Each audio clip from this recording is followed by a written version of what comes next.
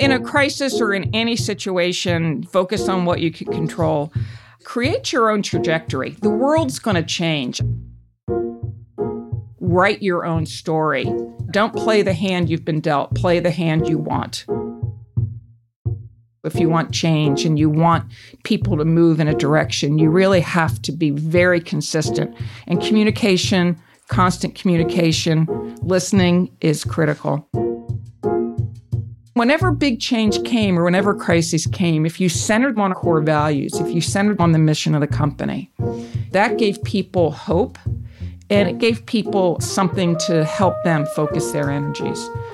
These things have proven to be valuable to me in my entire career, and I think that's why I keep coming back to them.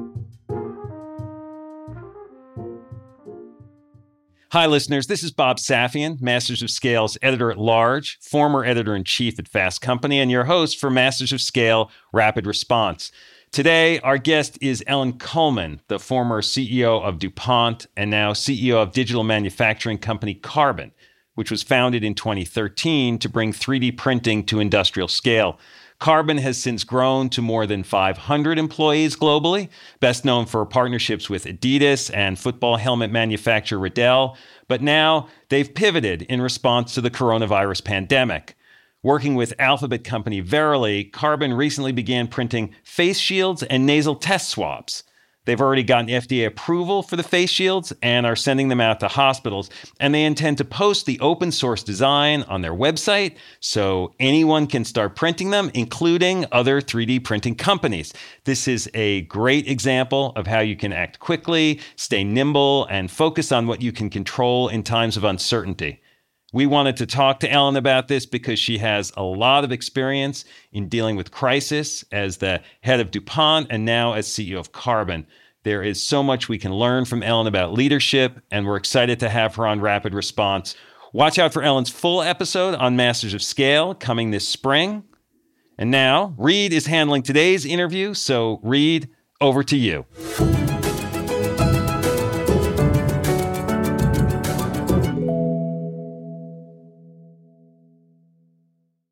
Hi, listeners. It's Erica Flynn, VP of Alliances and Audience Development at Wait What, the company behind Masters of Scale.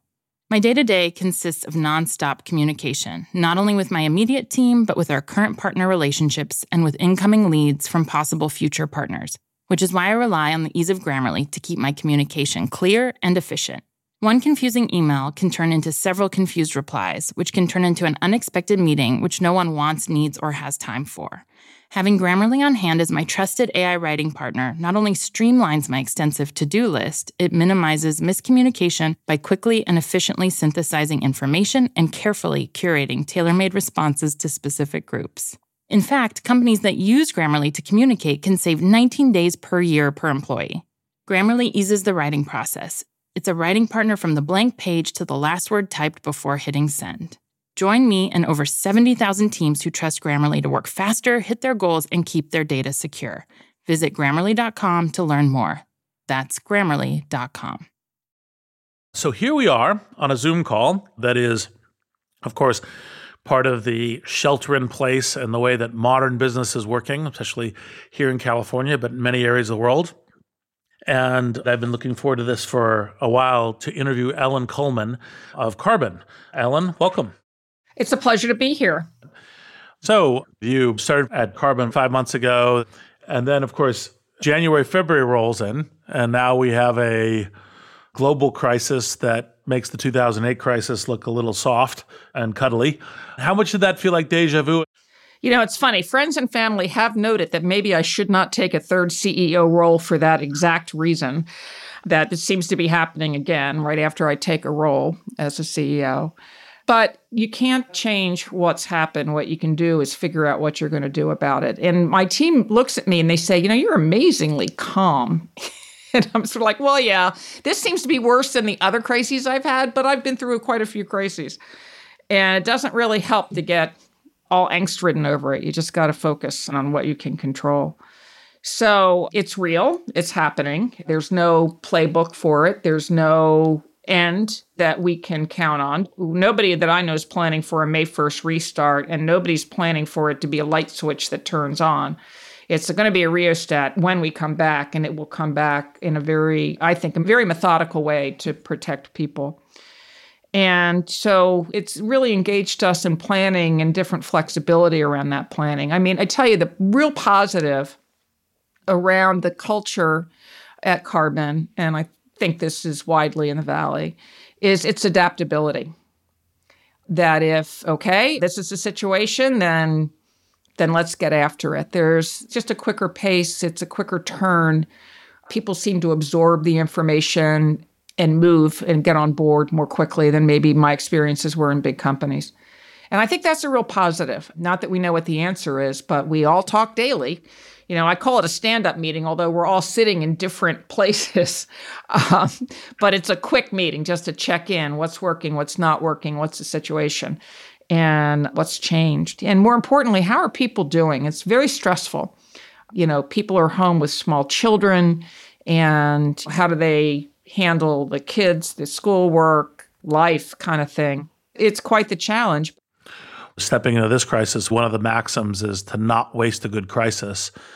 And one of the key things that people start with is looking at threats and challenges, but that also becomes an opportunity to really express the mission, an opportunity to do something important and unique. How is that playing out in Carbon? Because there seem to be lots of different ways that innovation in printing and manufacturing can be essential to what the years ahead look like. I think it's been really interesting because in life sciences, in medical applications, the timelines are usually very long and very prescribed by the FDA and other regulatory bodies. And we've been working on some great areas there with J&J and with other companies around how to use our technology. And this is an area where when we, not knowing how long this crisis will last, how can we turn our technology to be useful within days or weeks, not within months or even years? And so in just discussions among our people, inbound calls we were getting from our networks, can you help make ventilator parts? Well, that's a longer term thing. Well, what can you do? We're short on PPE. And I knew the PPE side because DuPont's in that business with the gowns and drapes and things like that. And so the face shields came up as an opportunity. Can we print the frame and the band and then just snap into place and so people can use them? Can they reuse them?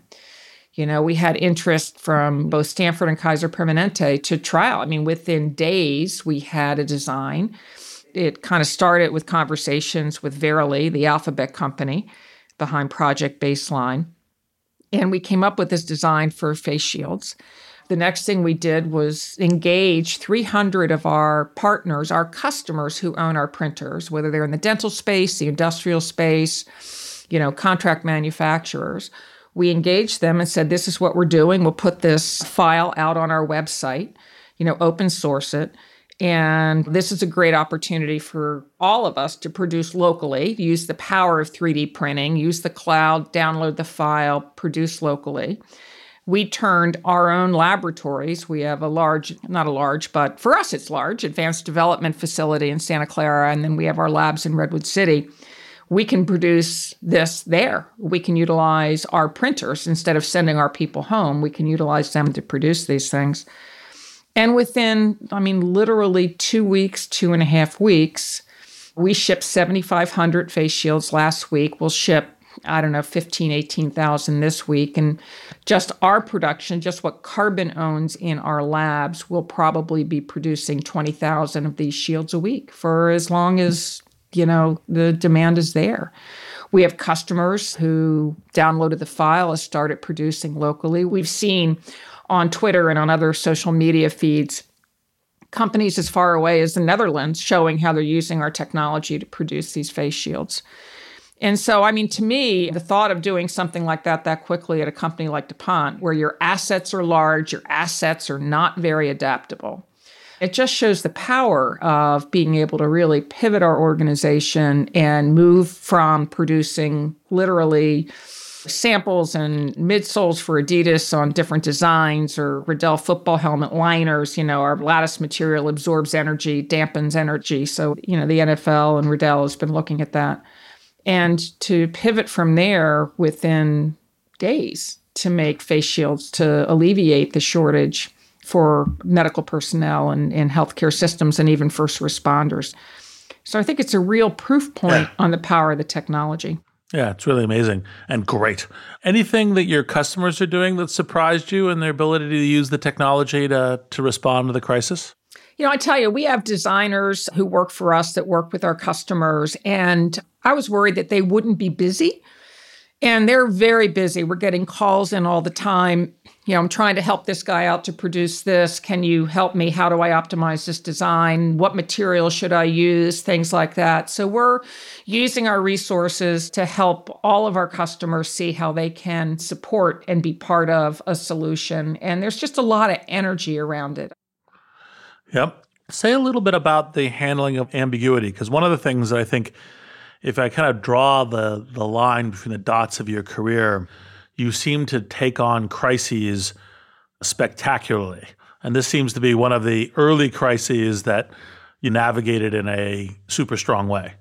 Look, we're all going to hit bumps in the road and have positives and negatives. And I have learned so much more from the tough challenges that I've handled than I've learned from the successes.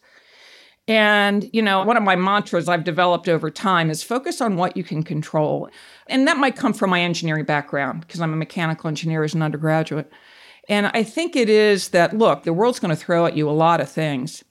Now, the question is, what do you do about it? What can you do in order to improve your company, your situation, your business?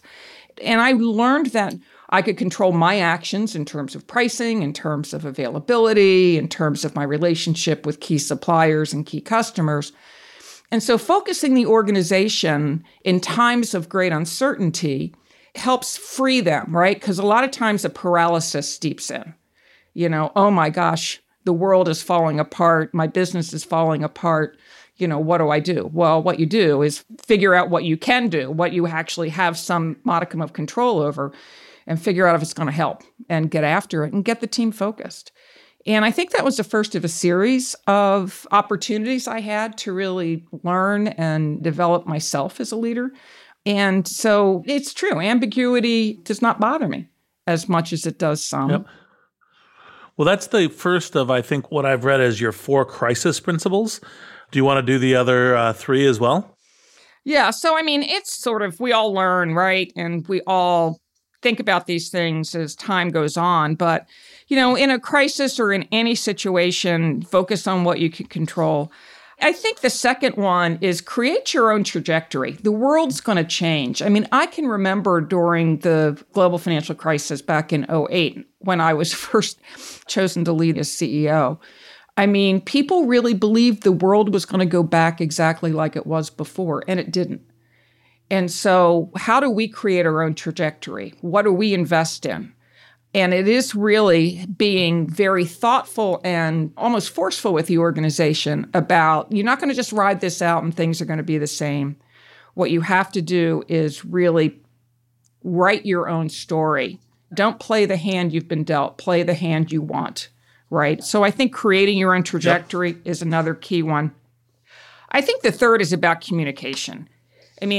It's amazing to me when I first learned that about the 15th time I said something, people were finally starting to believe I was serious. And that when you're in a company with an old culture, DuPont was 215 years old when I became CEO. People have been through a lot, and they don't always believe that the new or the shiny is always the best. And you really have to, if you want change and you want people to move in a direction, you really have to be very consistent. And communication, constant communication, listening is critical. And the fourth is about maintaining pride about the company's mission. People talk about this current generation being very mission-centric. I don't know. I've found that throughout my career. People wanted to know that what their company did made a difference and what they were proud to be able to work there. And that took many forms. But people at DuPont were really proud of what we created over the hundreds of years we were in existence. Things like Kevlar to the bullet-resistant material and Nomex, the fire-resistant material. And that's just a couple of the examples of what they've done. And whenever big change came or whenever crisis came, if you centered them on our core values, if you centered them on the mission of the company, that gave people hope. And it gave people, again, something to help them focus their energies. And these things have proven to be valuable to me in my entire career. And I think that's why I keep coming back to them. Hey, listeners, it's Jodine Dorsey, the VP of Live Events at Wait What, the company behind Masters of Scale. I am constantly tasked with reaching out to teams across a wide spectrum of professions and the vastly different personalities that go with them. Grammarly helps me quickly shift tones to better communicate what I want to say and saves me valuable time in the process.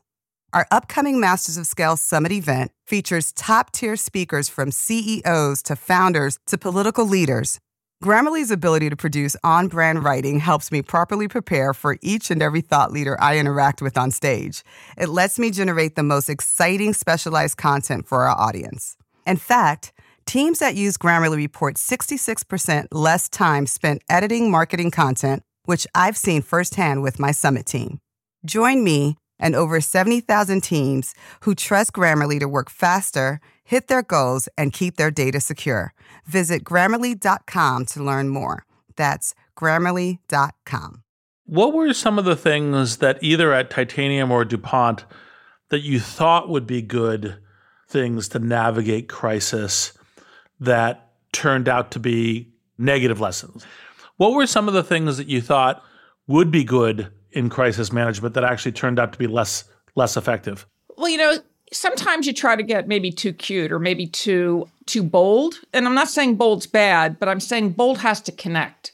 So what people want to know is why, right? Why, if we're here, do we need to move there? And the more you separate here from there, and the more you just talk about there, they're not going to get it.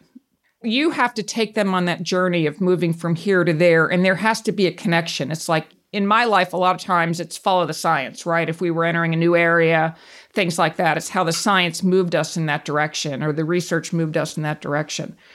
But it has to connect in. If it's so far afield of people's comfort zone that they're not going to get there very quickly or maybe at all, and that you really can't just paint the future picture, and I've tried that several times and failed, without connecting it back to how it's a natural progression from where we are and why it is a better place to be. So I do think that connectedness is really important. And if a strategy doesn't connect, it's going to be very difficult for the people to really move with you. I think the other thing is I watched a lot of people come into DuPont mid-career. And the ones that succeeded were the ones that honored the culture, that honored the parts of the culture that were good. The ones that failed were the ones that came in and said, wow, you guys, that's not the way I did it back at. And, people want to know that their history has meaning. And again, it's that connectedness, but it really is connecting it to, this is what you guys do great. Let's keep that. But if we added this is how much better we could be, or let's try this, let's see. And so I think people are willing also many times in change to go along with something if they think it's an experiment as opposed to an edict. I mean, edicts sometimes work, and the more authoritarian the leader is, maybe the more they can ram that through.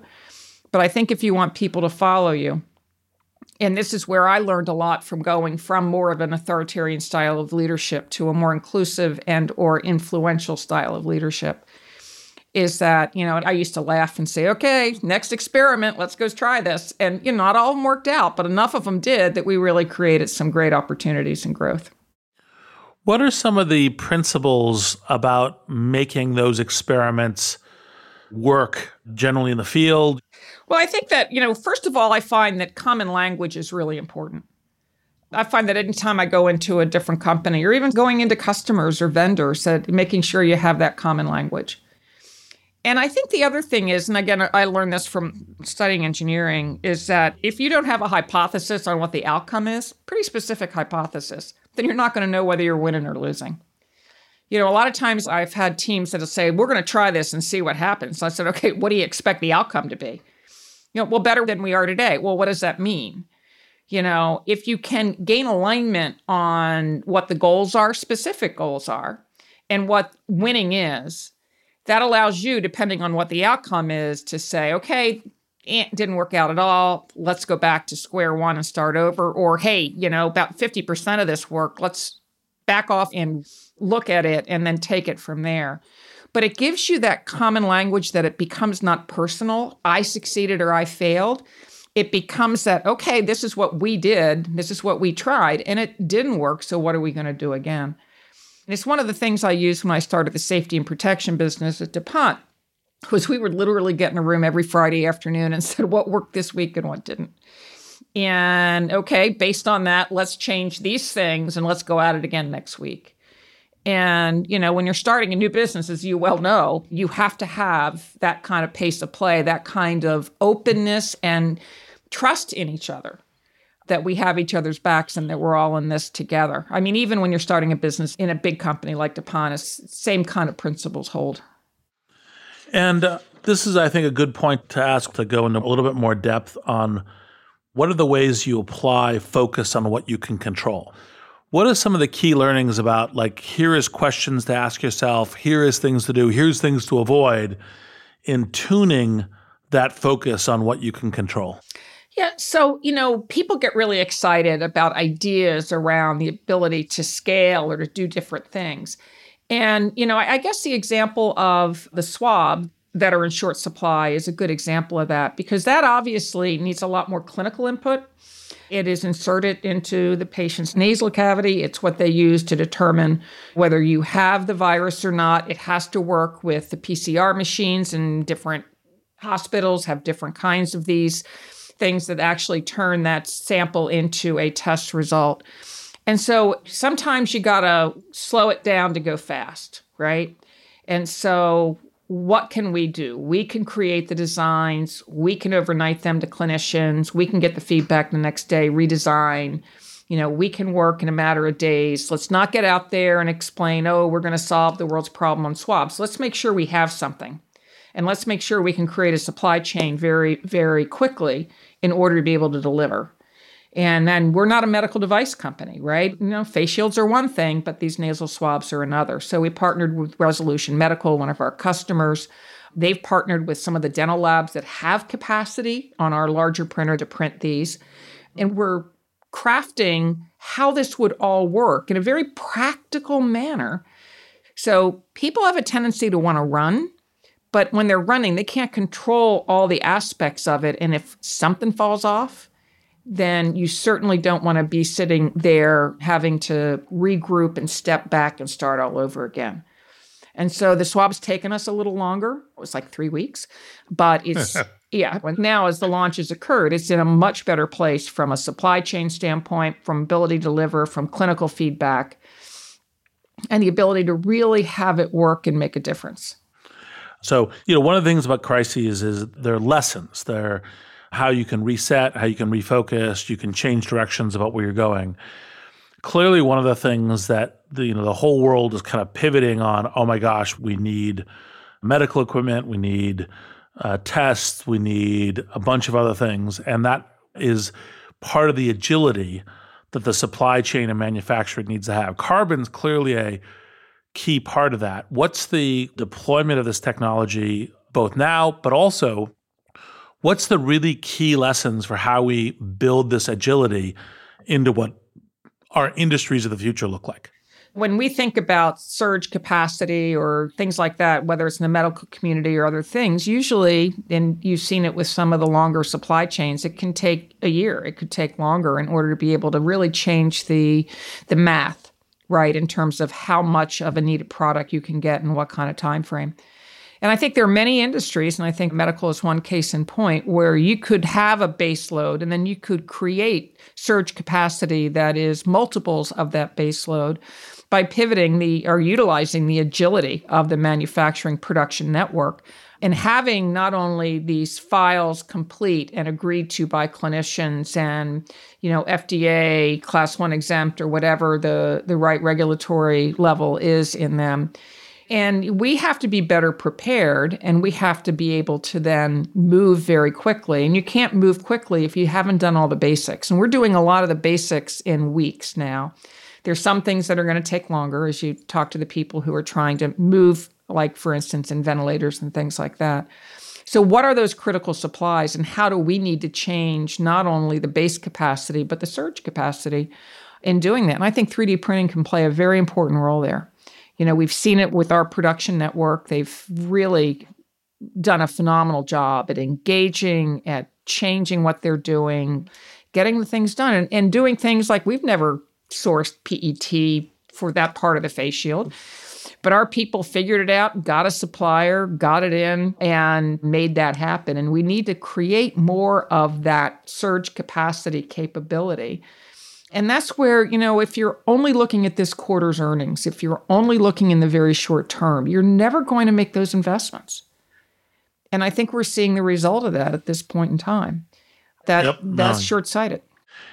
So one of the things that is a kind of call it a cultural theme in the Valley is the power that revolution in software and revolution in bits is bringing to everything. And, obviously some of that is just purely within software itself. That's, the cloud and whatnot. Some of that's applying software to things like autonomous vehicles. But one of the things that's kind of stunning when you begin to think about this lens when it comes to carbon is like, well, actually now we have this kind of agile, massively increased agility in manufacturing, but we also are bringing the power of software and design and iteration and learning and change directly into the construction of scale manufacture. Is there any lessons that you and Carbon have had so far about what is that new world? What is the view of that new world from this increase of software and digits into this world of atoms? Pretty much, there are not many out there today of how software can impact manufacturing. I mean, it's just not about optimizing your supply chain. It literally is about iterating on designs and creating real prototypes that can be tested, and then you can manufacture large volumes in the same material on the same printer and take it to a scale, right? And so I do think that the historic ways that even, my customers at DuPont created automotive parts, optimized those automotive parts. They took months to get a tool. They had to line out the production. And that type of time frame in like a year, 18 months, can be shortened to weeks or months. And I think that's the power of software too. The other power is when a disruption occurs in one part of the world, a natural disaster, a hurricane, right? You can take those files and be moved anywhere else in the world to produce those parts. And so you're not reliant on just one manufacturing site or in an area of the world that had a very difficult natural disaster occur.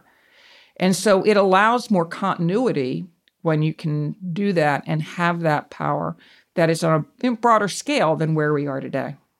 Yep, makes total sense. All right, Ellen, it's a pleasure meeting you on Zoom, and I look forward to meeting you in person. Thanks for joining us. Thank you very much, and I will look forward to meeting you as well.